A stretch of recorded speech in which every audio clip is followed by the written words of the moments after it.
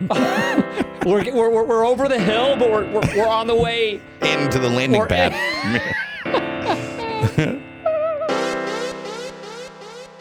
Welcome to Galaxy Brains, the weekly podcast from Galaxy Research. I'm back with the track that attacks your weak nerves, and I'm down for the sound money, bound to these verse, and I'm king with the ring, pulling strings of these purrs. Deserve more than the Biebers, know that it never bothers me that hide meanings deep into these verse, so you should call it cryptography rap.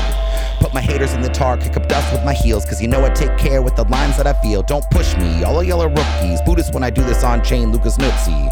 Whoopsie daisy, floating like Swayze, ghosting every baby who wants to try to fade me, phase me, tase me, send it over lightning, rating every enemy, Bitcoin Viking. As always, I'm your host, Alex Thorne, head of firm-wide research at Galaxy Digital. Thank you for listening to Galaxy Brains. We have a great show for you today.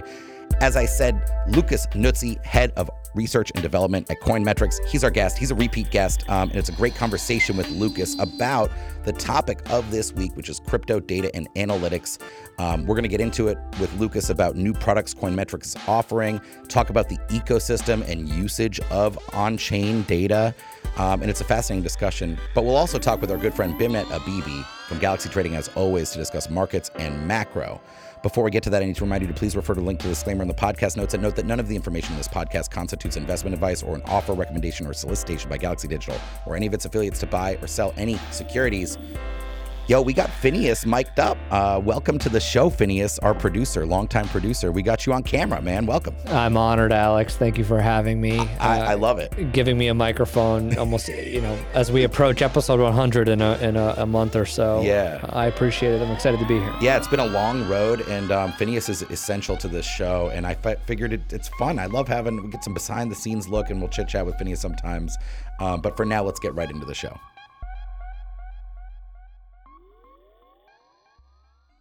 Let's go now to our friend Bimnet Abibi from Galaxy Trading. As always, Bimnet, thanks for joining Galaxy Brains. Thanks for having me. So we're still just ranging in Bitcoin. I'm seeing dollar strength, bond weakness, equities struggling what's the vibes in markets right now? What's driving the story? I think that there's a lot of fear around the implications of higher for longer, right? Folks in the equity world are like tech stocks. If you think about them as dividend-paying companies or a stream of cash flows over time, just functionally as interest rates go up, you've got to discount, the value of those future cash flows more aggressively.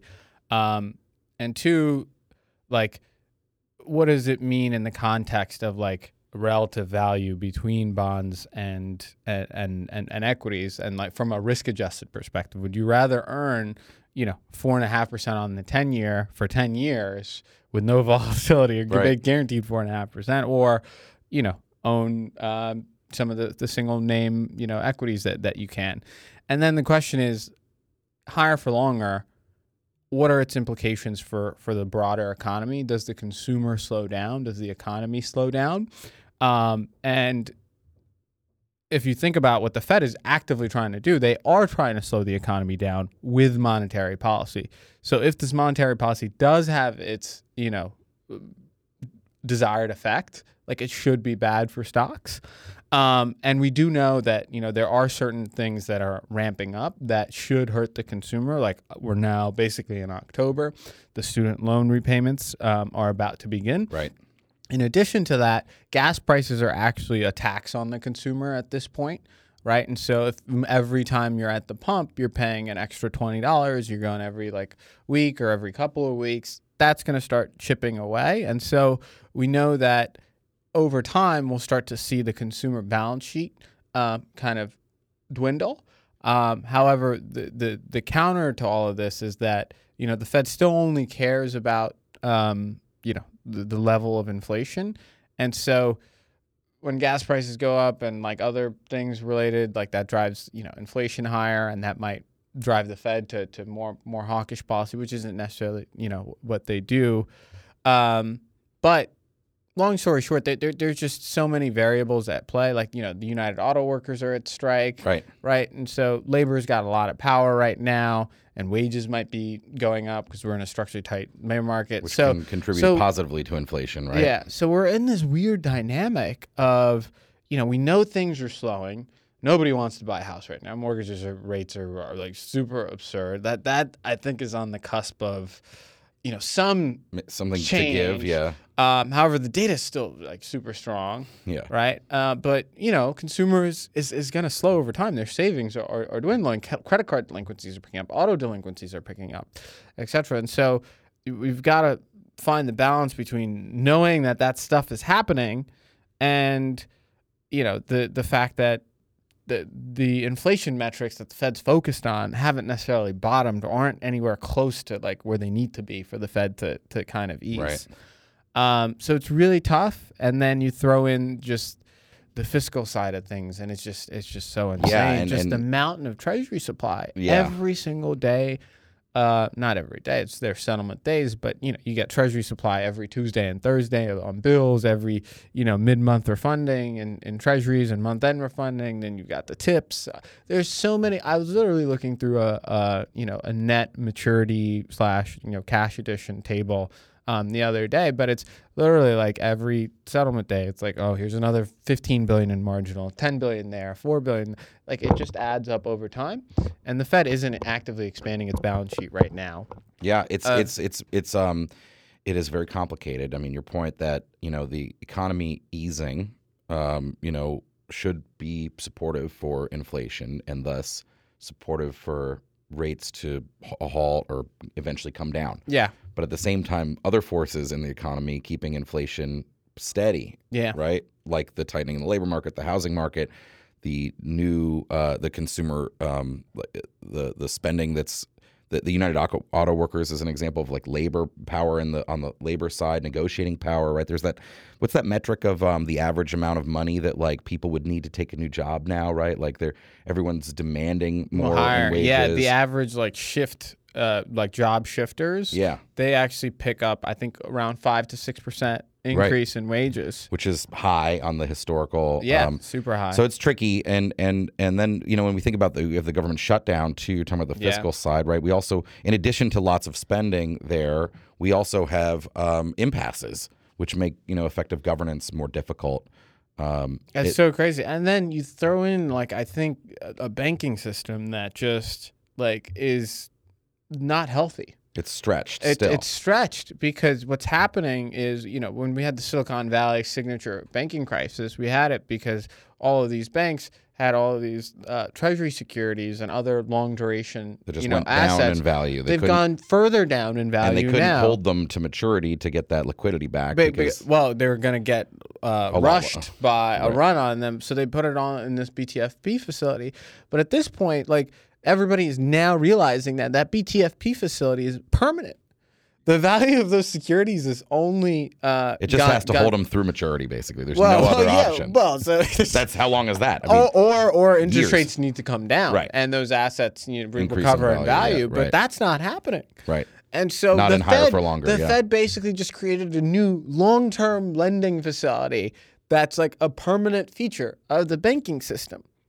Right, because of just how twisted they got things, by forcing banks to own all these treasuries, then hosing them, because they created an inflation problem by not reacting aggressively enough. And so you're just in this weird situation, and now there's a huge, intense competition for deposits, right? And that's crushing these bank margins, and they're going to have to post more capital to operate. What does that mean? They're going to have to issue more debt. It's a vicious cycle. It's so bad, and the issue. I hate to like blame regulators and the Fed because it's tough to put yourself in their shoes, sure, and to understand all the various dynamics happening. But for the BTFP, like you could have known day one. The second you start hiking, you mean? The second you start hiking, they could have known about the banking crisis sooner rather than later. But not even that. But it's just the way that this facility was, constructed. Like, it wasn't the most honest at the beginning. Like nobody told you that it was going to be a permanent feature of the banking system when they initially launched it. It was a 1 year emergency term. 1 year emergency thing. 1 year, we'll be fine. Right. But no. Yeah, tricky. And so, and the other thing is just like, let's just be honest. Like, the government can't afford 4.5%, 5%, 6%. Right. Like, interest rates with these levels of deficit. Oh yeah. There's all that stuff about the cost of servicing the national debt. The debt, and it just keeps ballooning, and like it's all like this market is fundamentally built on the premise that the money printer will just go brr when necessary. Yeah. And it's just such an absurd concept. And it's like the only reason you can do it is because everywhere else is even shittier. Yeah, right. That's realistically, that's what the whole essence of like the U.S. financial system and the dollar, and the dollar monopoly, like right now, come down to is it's the lesser of all the evils. It's the lesser of all the evils because everywhere else is housing affordability. They have the same worse. problem. Yeah. Same problem and worse because they don't have the currency benefit. Right. It's tricky, and I always love talking with this. Let me shift gears just a little bit because Bitcoin. Sorry, I didn't say that. Our guest this week is Lucas Nuzzi from Coinmetrics. We're talking a lot about crypto data. As a trader of crypto markets, how do you think about data? What types of data in crypto are very important to you? Just types of data. Funding data, open interest, volumes, all the same metrics. All market data stuff that are relevant to any marketplace. I think all markets are essentially identical, right? There's buyers and sellers. There's types of buyers and sellers. You have to figure out, who's motivated to do what. Right. There's options positioning. Right. Are people short gamma, long gamma, vol, short vol, long vol? Right. Then there's the funding side. Like, are people paying a lot to be long, or people paying a lot to be short? Right. And then they're catalysts. But basically all markets in my head at least function on the same set of things. So I look at basically an identical kind of set of metrics. What about like on-chain data? You have fundamental data, obviously, and like at the macro level, you talk about a lot of that all the time. You obviously can look at individual companies; they have reporting schedules, but is it impactful to you that it's more real-time, transparent? It's so much more impactful. I mean, you can literally see movements on chain from wallets that you track, from great traders or from market makers or from venture people that are dumping. And so you can see their tokens going to exchange and being sold. Right. And so it's an parallel level of transparency. Tracing flows for you as an on-chain thing, yeah. Yeah, it's great. I again, like, the question is, like, in the biggest asset in the space, Bitcoin, it's not really that relevant to, track the government wallets are really important, et cetera. Miners maybe, but we know that. But in things that are super macro, not necessarily important. Like if I told you I could track people's trading of Eurodollar, right? Such a huge, massive macro asset, which account's doing what? I don't even know if there's a signal there. Right, just because it's such a big macro asset. Bitcoin's trading more as a macro asset. More of a macro asset. But for more crypto native flows, the on-chain stuff is useful? Yeah, I would say, yes. Very interesting. For a $300 million, like ETH DeFi token, right? That's held. The top 10 holders own like 30% of the Following that flow is really important. That's more important. In those instances. But yeah, I think crypto analytics and on-chain analytics. There's a ton of service providers out there that do a great job. Yeah. And folks have tried to build signals off of it and stuff. And I think, like with anything else, it's really tough, and only a handful of people really figure out the secret sauce. Yeah. Interesting. Yeah. Bimnet Abibi from Galaxy Trading, my friend, as always, thanks for coming on Galaxy Brains. Pleasure.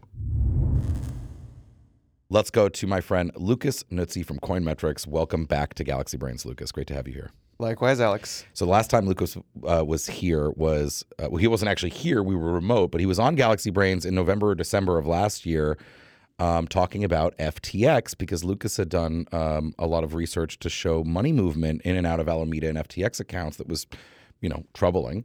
Yeah. And we talked a lot about that. Have you kept following FTX?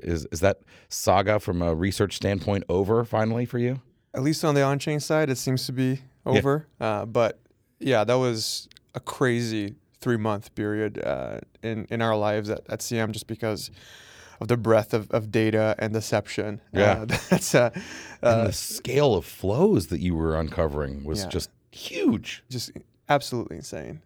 Billions and billions of dollars going into DeFi, into other exchanges.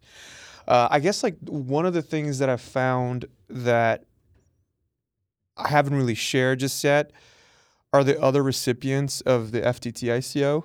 I did some work there because that's the whole reason why I found that 4 billion transaction from Alameda back to FTX that looked like a bailout was looking at the ICO recipients. And there were some other entities there that basically send funds to FTX, likely because of other deals that they did as they were seeing the situation with FTT get progressively worse. So I'm excited about the court hearings. Yeah, and they trial. start October 3rd. Sam's trial starts, and I'm told, although I haven't actually independently confirmed this, but people are saying Michael Lewis's FTX book apparently drops also October 3rd. Oh, that's interesting. So we're going to have to read that very quickly, I think. I mean, I'm going to have to burn through that thing. So Lucas is head of R&D at Coinmetrics. Yep. So what are you researching and developing these days? What's interesting to you? What are the opportunities and challenges in crypto data?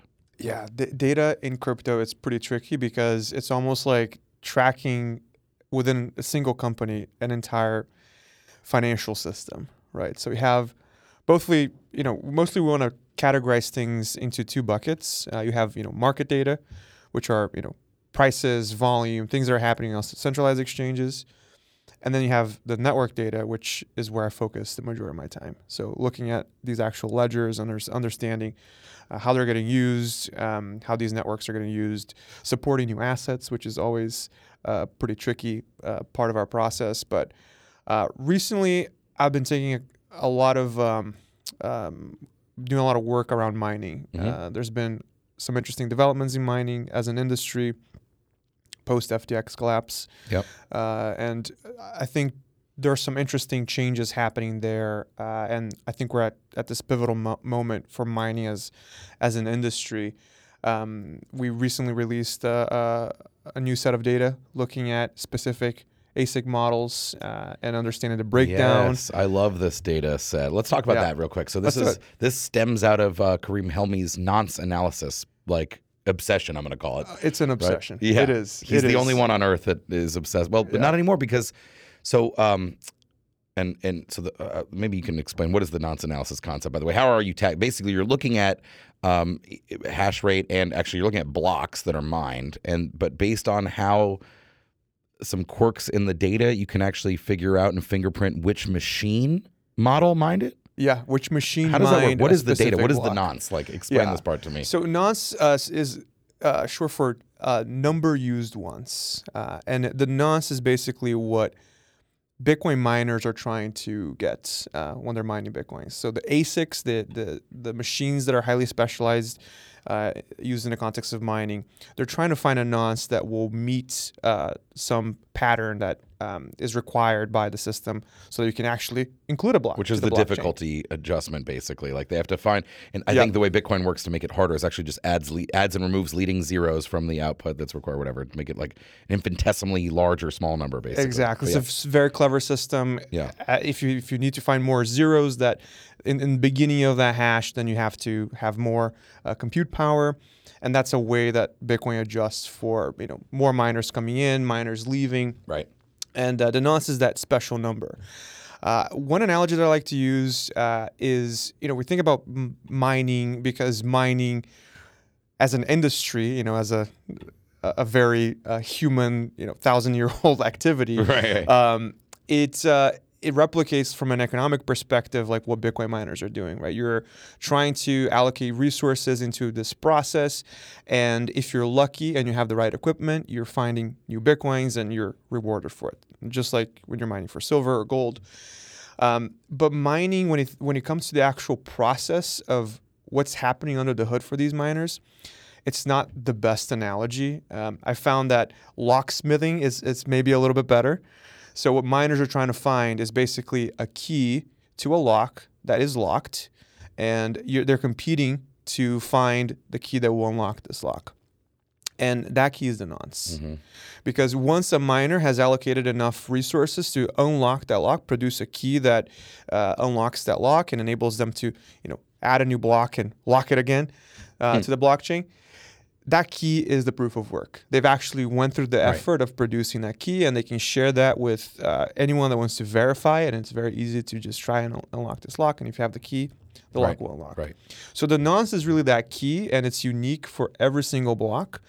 And you can think about, the ASICs as these, metal grinders that these miners are using to find these. But they end up having, even though certainly to the human eye, these hashes, these keys end up looking pretty randomized or whatever. Yeah.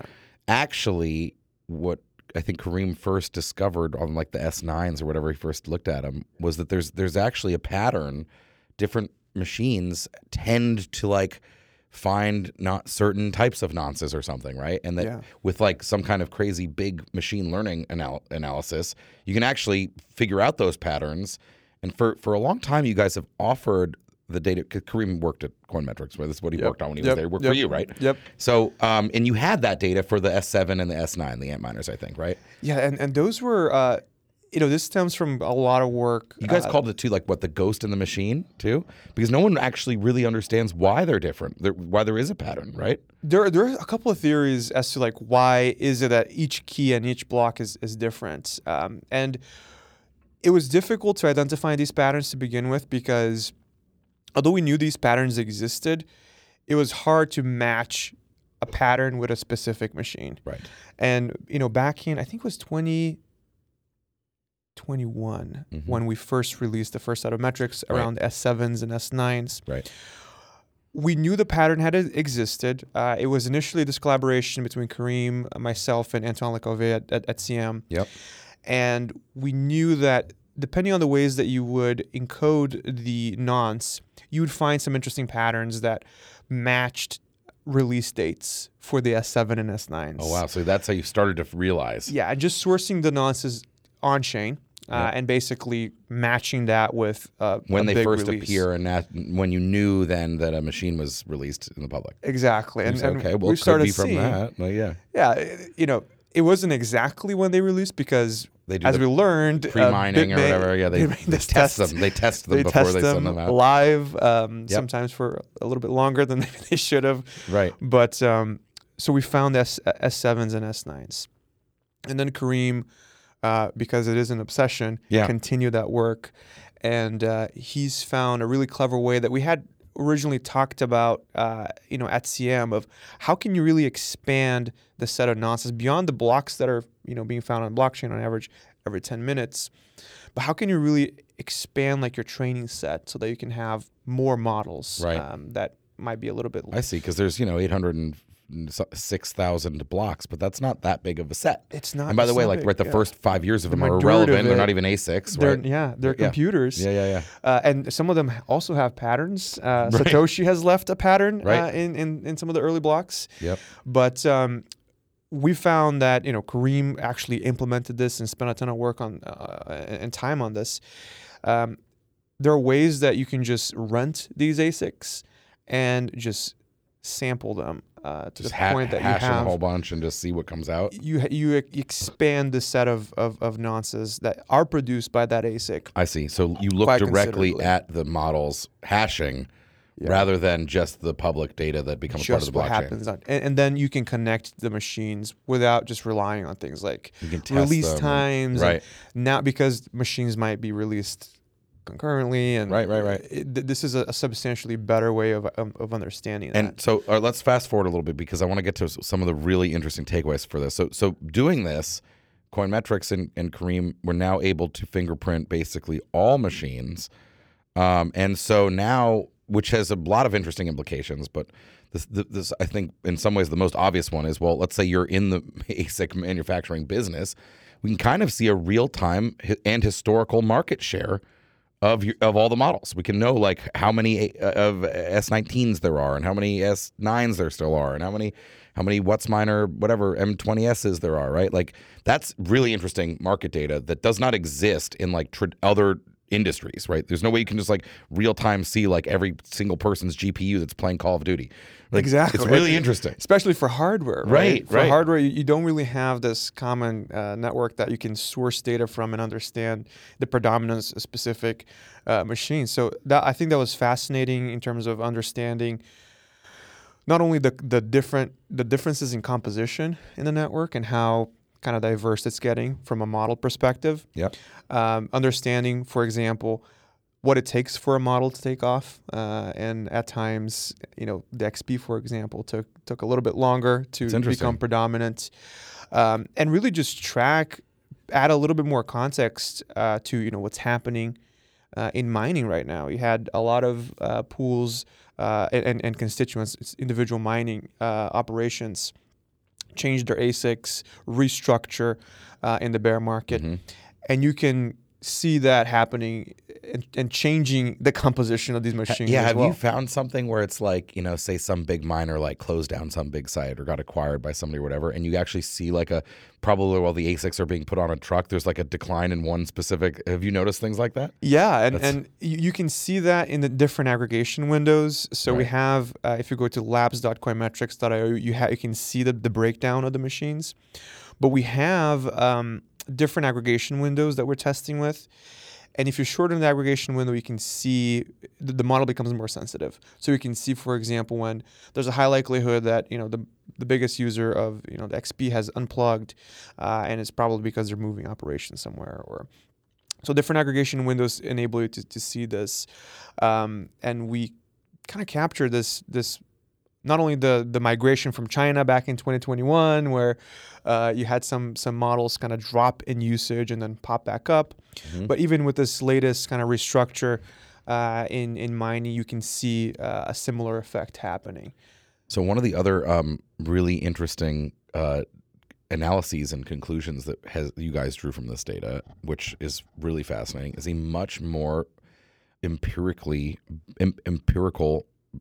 assessment of Bitcoin's total electricity usage, energy usage. Yeah. Right, because you have Cambridge, the Center for Alternative Finance at Cambridge University, and theirs is based on polling. They literally ask some pools how much they're using or whatever, or what their hash rates are and where they are, and then they use it's not real. They don't actually have electricity information. They know this. They admit this. They're very transparent. And it's very good. It's a very good data source. But it's extrapolated. It's based on a bunch of assumptions, et cetera, right? It's the extrapolation. That's the issue. And then you obviously have Digiconomist, who I don't know what his methodology is.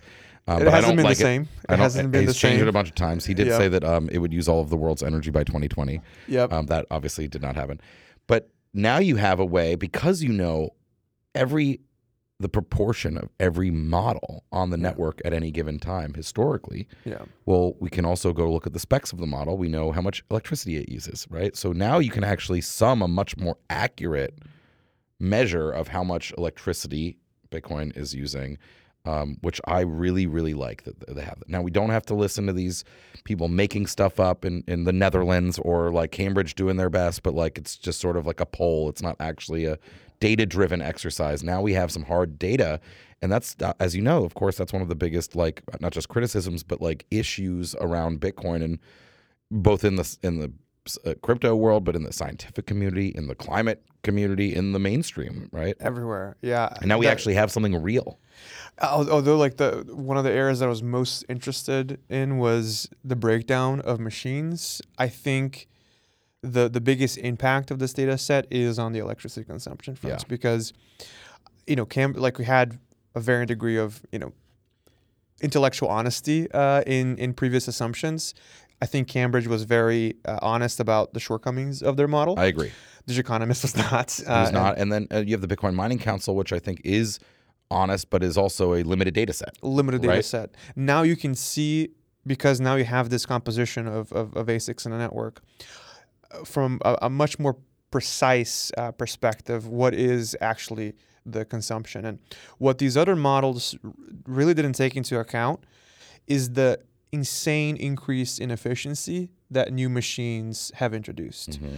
So if you're making blanket statements about the efficiency, exactly, how many hashes can you produce with the same unit of electricity, you're massively really not taking into account the increase in efficiency that new models have introduced, and it has no signs of actually slowing down, which is fascinating to me, because people were thinking. I remember hearing 5 years ago, smart people had a thesis that, not all smart people, but some people who were smart and are still smart, thought that mining hardware would become commoditized quite shortly. That actually there would essentially reach peak efficiency, and then then the game would be played solely on OpEx and build outs and other ways to gain efficiency, even software, right? Even like, but that's not the case. They keep getting faster and faster. Faster and faster. It's been really, even my expectations of marginal increases in efficiency was underestimating the speed through which these new miners and efficiency, the underlying electricity consumption that's taken to produce hashes. So I think that was one of the biggest takeaways, and the ultimate impact of increases in efficiency obviously is less electricity. Right. So at times we're half. If you look at the actual machines on the network, it's half the consumption than what Cambridge and certainly other less honest sources like Digiconomist had estimated. And we think that this is really important because there's a lot getting discussed right now around mining policy, right, and using just bad data, right. So you just want the correct data. You want to speak, and if you accept this increase in efficiency, and if you understand that this increase in efficiency continues to happen, it doesn't necessarily mean that as Bitcoin grows and its security expands, that your consumption will increase accordingly. Consumption can start tapering while efficiency and hash rate are still going up. And before, I think there was this mental model that when people were trying to reason about Bitcoin's electricity consumption, that all these kind of move in tandem, which is not some kind of linear relationship. Yeah, it's really interesting data. Definitely check that out at labs.coinmetrics.io. Let's talk about a couple other things here. I really did love that data, by the way. I was so proud of Kareem for this was. Likewise. You're watching Kareem like I can't believe you pulled this off after years of shilling this concept. Yep.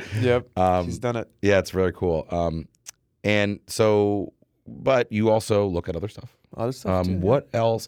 I mean, there's more data, crypto data vendors and projects and block explorers and free websites than there has ever been before. What do you think of the state of crypto data? Is crypto data ready for like the institutions? Like, are they coming? Are we like what level of quality and depth and analysis are we getting out of the crypto data world these days? Yeah, it's been interesting because there was a lot of specialization that's happened in crypto data as well, and I think it's a factor that stems from the fact that you have a lot of different areas of interest in the industry. You had like even data providers that were focusing on NFT markets, right? Only NFT data. Only NFT data. Yeah. Now you have new entrants that are looking at real world assets, right, and specializing. And I think it stems from the fact that you have a ton of data. The transparency of these blockchains, the byproduct of that transparency is really a ton of different areas that you can start monitoring.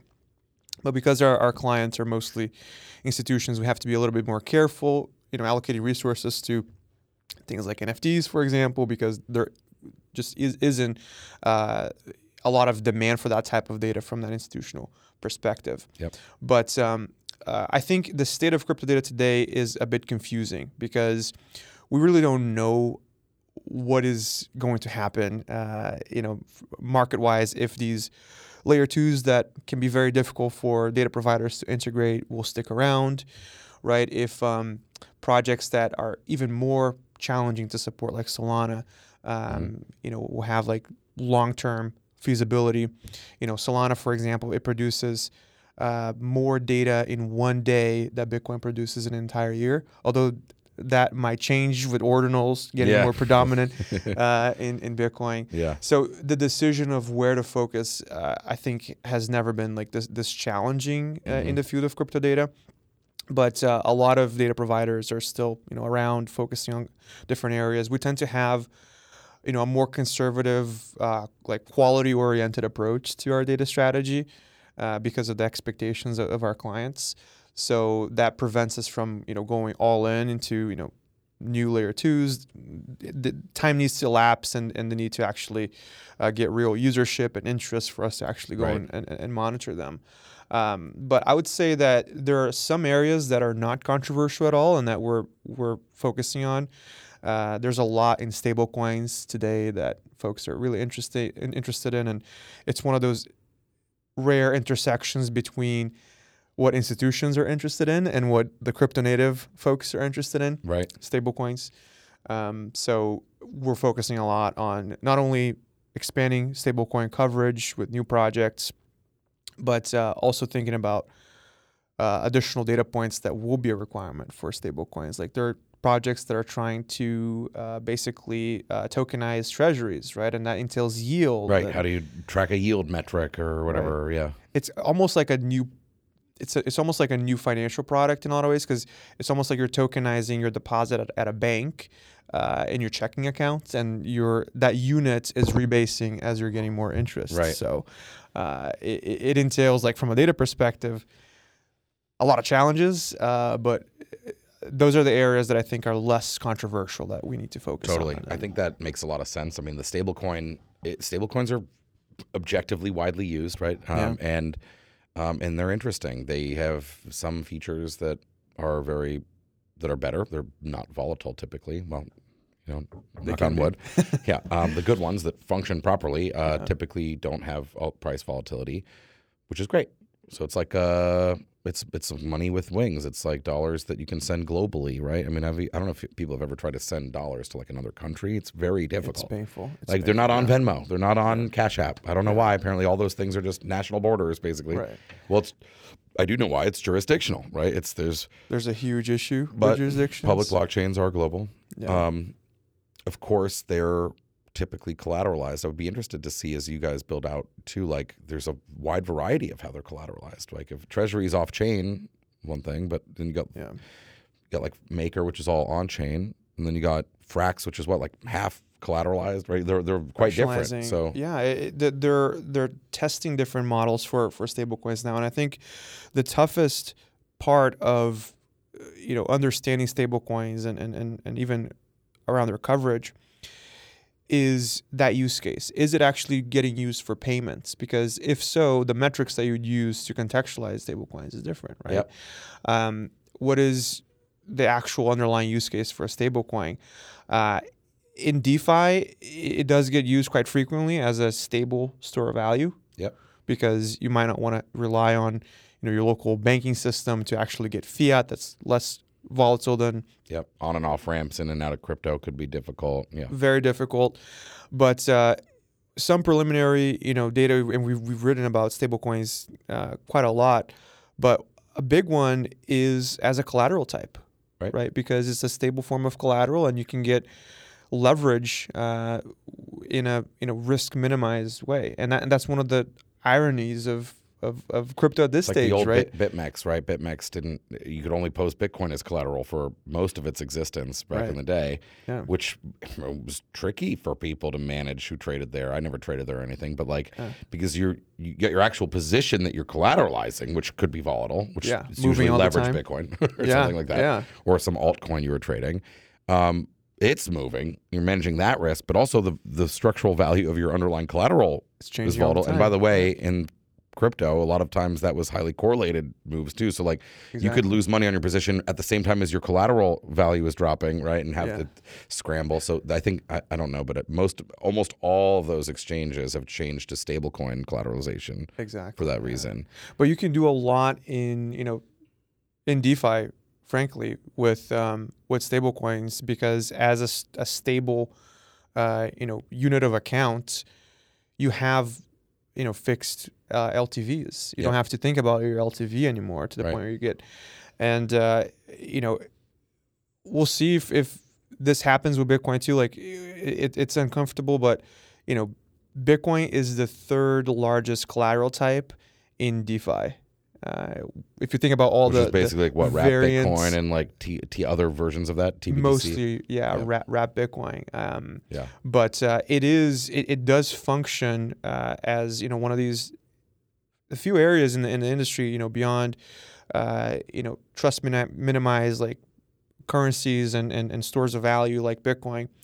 One of the few applications that have actually gotten product market fit at this point. Is what on-chain leverage and lending, you mean? Like collateralized lending, basically? Collateralized lending, especially with stablecoins, because then your liquidations are fixed, and you can get leverage in a much more, in a much safer way. And that's kind of this irony of DeFi as it exists today, right? Its main value proposition is risk management, because you don't need to rely on like a 400-page contract to an interpretation of that contract to move collateral around. You can be pretty sure exactly how it's going to play out under different scenarios, right? Exactly. Yeah. It may have no leeway if you need it, but you'll know for certain that you don't have that leeway, so you can prepare for it, right, or whatever. That's exactly right. And think about it from a cost perspective too.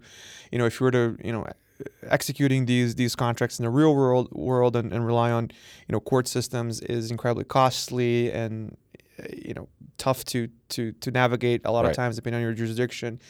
In crypto, that's a lot simpler, and I'm excited. I'm an optimist, especially with regards to Bitcoin. We'll see what starts coming to Bitcoin on that front. Well, let's talk about that a little bit too, because you mentioned ordinals before also, and there's, I think it's fair to say there's a bit of a culture clash happening in Bitcoin. I still think the monetary maximalists, the digital gold crowd is the dominant culture in Bitcoin, but probably like never before, or at least not for many years, there is a resurgence of Bitcoin as a platform for building other things. Right. You've got ordinals, which, is, I think at its base layer, most people think of as NFTs, but actually the vast majority of ordinals were weird token things, BRC20s, right? BRCs. Then you also have drive chains, big debate about drive chains. I don't know if you have a take on drive chains. I do. Okay, I'll give it to you 1 second. And then just to round this out here, there's also a lot of people trying to build roll-ups on Bitcoin. So let's, rather than attack that entire question, what is your take on drive chains, by the way? Drive chains, I've been following Paul's work for a really, really long time. He published these BIPs, in like 2017? Yeah, it was, a while ago. Or maybe 2016. These are 5 or 6 year old proposals. They're old, and I think it's been discussed quite frequently, even back then in terms of their feasibility. I think now that there is kind of this cultural bifurcation in Bitcoin of, where is the protocol going from now? I think it's gaining more traction. And, a lot of context is required here, right? We had this whole conversation around CTV and its activation, and that was very traumatizing even for like Jeremy to go through. And in kind of the tail end of that, you have this conversation around drive chains. I think one lesson that kind of blew my mind around ordinals is around unintended consequences, right? What I consider one of the smartest people in the world worked a ton on Taproots and really didn't see how loosening what you can actually encode in the signature part of a transaction, what that would actually be used in the wild. So, and that, although when ordinals launched, people thought that it was the end, right? You could not run a node anymore, and which didn't end up being true, but which is not the case whatsoever. We've modeled that out. And your point is that when Taproot was activated in the chains, they relaxed the limits on how much data. They removed the limits, I believe, on how much data you could put in the witness section of the transaction, and then along with SegWit, which also makes any data you put there less expensive.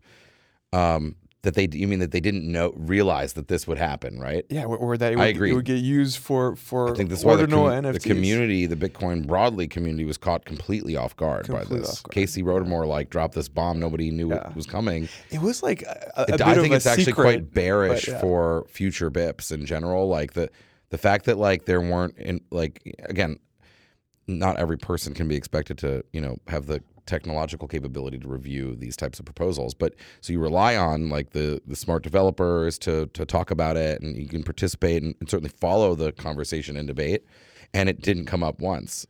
It did not. It did not. And I think, frankly, if you had told Bitcoiners upgrade to Taproot and we'll get never-ending NFTs on Bitcoin, they would have broadly opposed it. Absolutely, and I think it was done very quiet. It was a little bit of a secret. I shouldn't use the word secrets, but it was only for the astute observers that were looking at this loosening of the rules that questioned this design decision. Like, why would you even do it?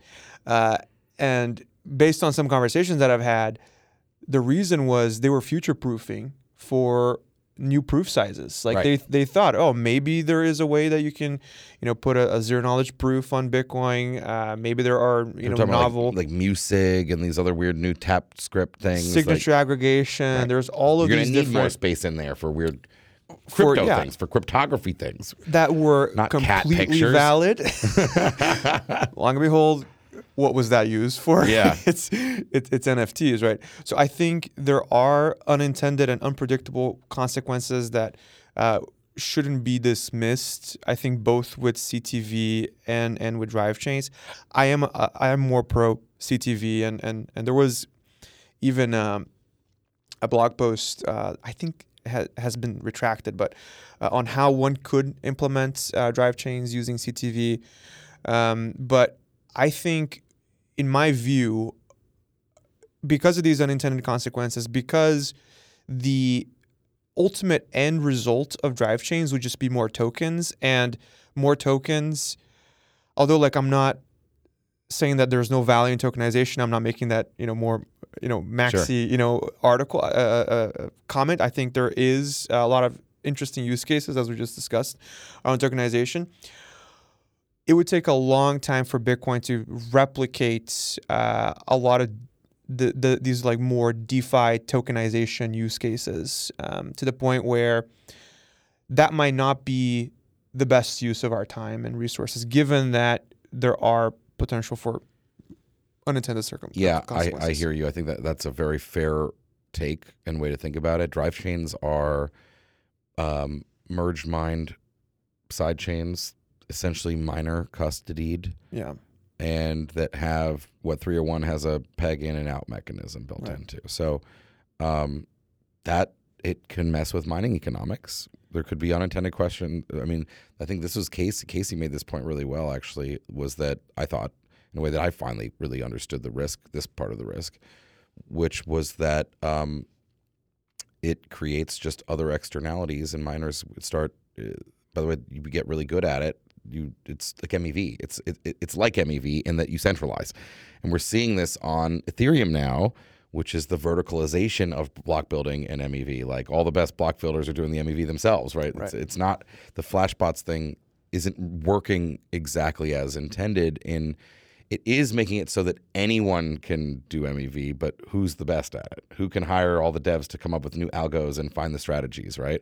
And the same kind of thing could happen here. And again, I'm not even sure if it's that bad, but I'm unsure. There's a pretty big unintended outcome possibly that could be dramatic. I think this. I don't know if it's bad. It's something though. I think you hit the nail on the head. I think this would really bring in some novel MEV strategies to Bitcoin that I don't think we're ready for just yet. Yeah, Eric Wall made this point really well too. I think Bitcoin 2023 is one of my favorites for him and Udi's Taproot Wizards thing, where they had Shinobi and Matt Corallo there too as like the anti, although they were all pretty reasonable, I thought, but it was pretty funny. But he said that Bitcoin developers have no effing idea, he said, how to do anything related to MEV. Ethereum communities spent the last 5 years trying to mitigate it and remove it from the protocol. We don't know anything about it. He's like, we're completely unprepared for if that were to happen, like what to do. Bitcoin, well, they'd have to go and learn from the Ethereum community. Yeah, it's interesting. Bitcoiners are loath to do that. Yeah, because, you can think about the block wars as a war around MEV, right? I think I wouldn't say that, Bitcoin developers don't really understand MEV. I think the definition of MEV is obviously very different for Bitcoin than it is for Ethereum. Like, one simple way of thinking about it is, in Ethereum, the transactions in the block are executed sequentially. The order matters. The order matters absurdly, right? It's everything. Yeah. Whereas in Bitcoin, everything is atomic. Either all of them execute at once or none of them execute at all. Right. So there are different ways that miners can extract value if they're trying to do MEV in Bitcoin. MEV was actually born in Bitcoin. Right. Absolutely. The first MEV project was via BTC's transaction accelerator. I think they launched back in 2014. And if you broadcast a transaction back then and you got stuck and you didn't do RBF, the recipient couldn't do child pays for parent, like two mechanisms that you can expedite, the settlement of a transaction. You could go on their website. I think you can still do that. I think you could like pay with a credit card. You pay with a credit You card. literally give the mining pool money and they just include it. Yeah, that is a way of extracting value with, It is. And if you look at their block templates over time, they always have less transaction fees than others because they are also accepting transactions I see. so-called out of band. Yeah. So I think MEV has existed in Bitcoin. If you think about the block size wars, miners were pro increasing the block size because they saw that as an opportunity to extract more value. And in a lot of ways, user-activated soft forks are the ultimate weapon against MEV, and it is a very much, Bitcoin culture, aspect. So I think Bitcoin developers, I think they're familiar with like this kind of division of powers. Is just they don't understand from a product and use case perspective how these things materialize. I think that maybe that's what Eric meant, because they're not really tuned into the Ethereum ecosystem where these things tend to appear first, right? Things like DeFi. Yeah, I things think like he just means they're NFTs. behind. But it's not that they can't understand it. It's that they haven't been following it. Yeah. And they've learned a lot of lessons in Ethereum for the different ways they've tried to mitigate it and seen how it's played out. There's a lot to be learned there. A ton. And it's interesting too because in a lot of ways it starts, there was this meme back in the day that, Litecoin was Bitcoin's testnet. Oh, yeah. No. Silver to Bitcoin's Right now- gold, testnet, BTC, yeah. Ethereum is, Bitcoin's testnet. Yeah, especially if we start to see roll-ups and stuff emerge on Bitcoin, then it really will be like we waited until you guys finally came up with the ZK roll-up, and now we're going to implement it. Exactly. Yeah. And by the way, I think if you think about There are long two term, projects building ZK rollups using sovereign rollup style.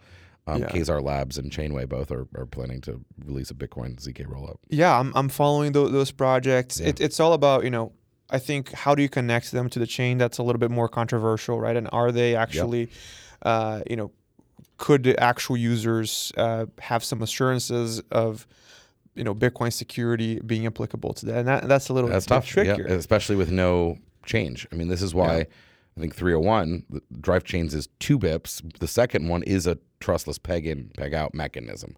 Yeah, I it don't has to actually be, like right? that Yeah. mechanism Yeah. he's designed much personally either, but it's, again, he sees that need as well. Exactly. And I think, directionally, I think we should embrace these ideas.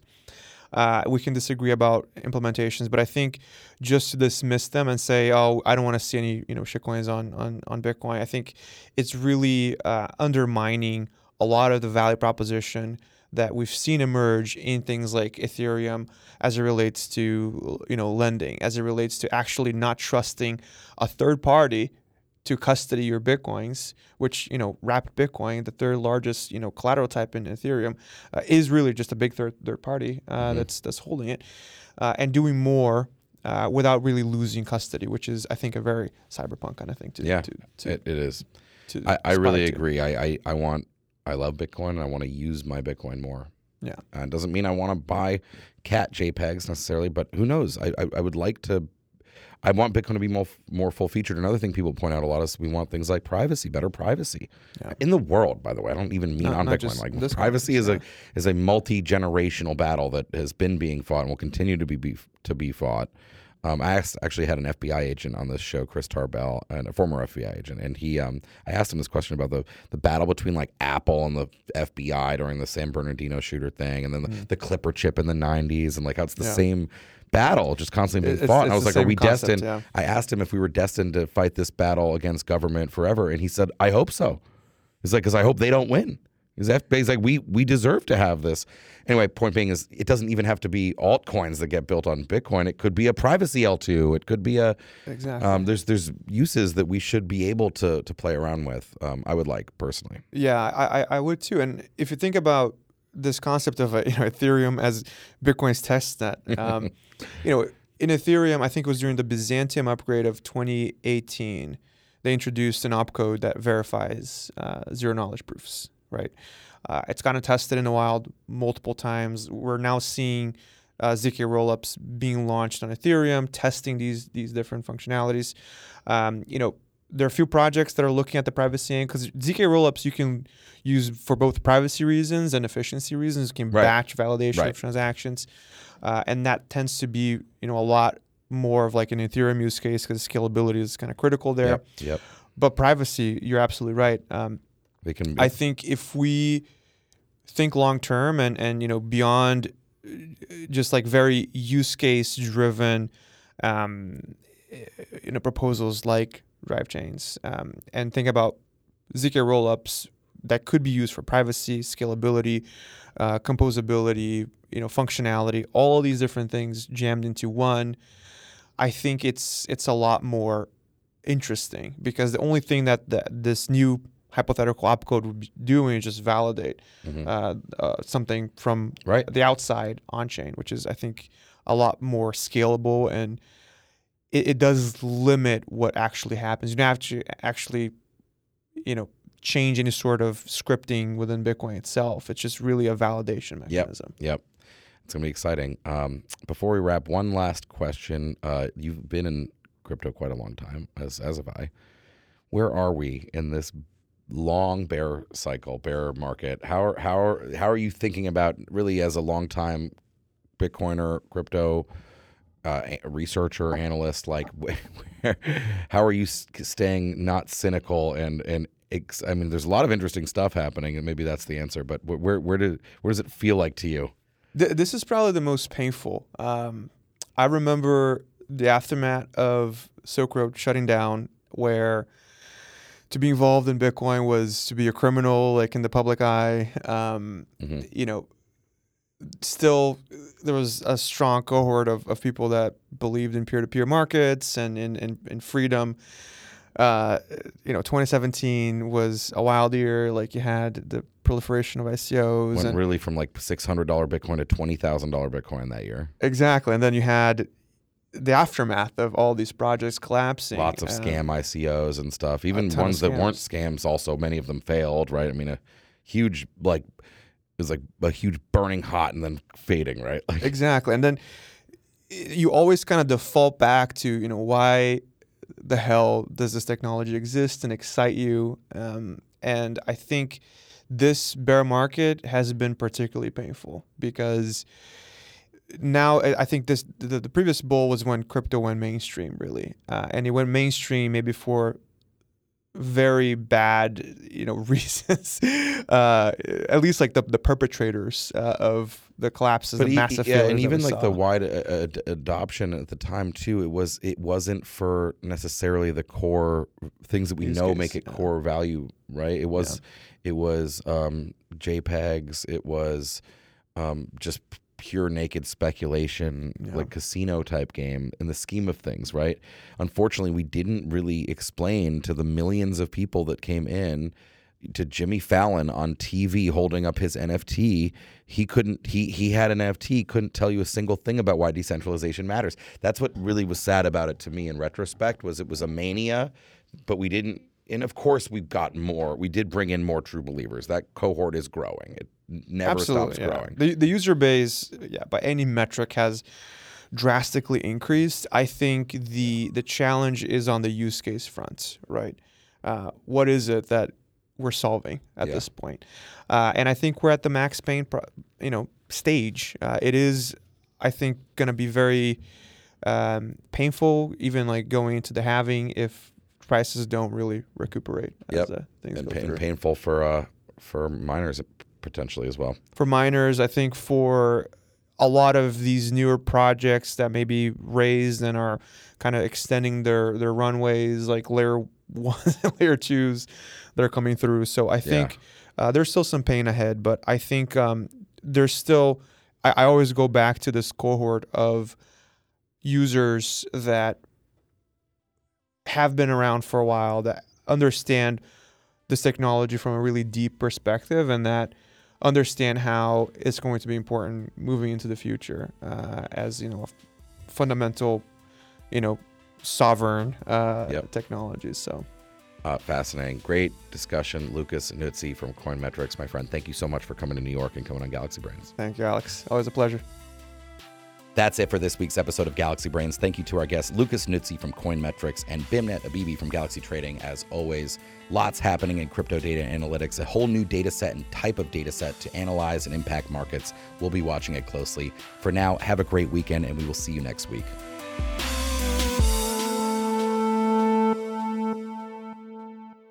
Thanks for listening to Galaxy Brains, the weekly podcast from Galaxy Research. If you enjoy the show, please like, rate, review, and subscribe wherever you get your podcasts. To follow Galaxy Research, sign up for our weekly newsletter at gdr.email, read our content at galaxy.com/research, and follow us on Twitter at GLXY Research. See you next week.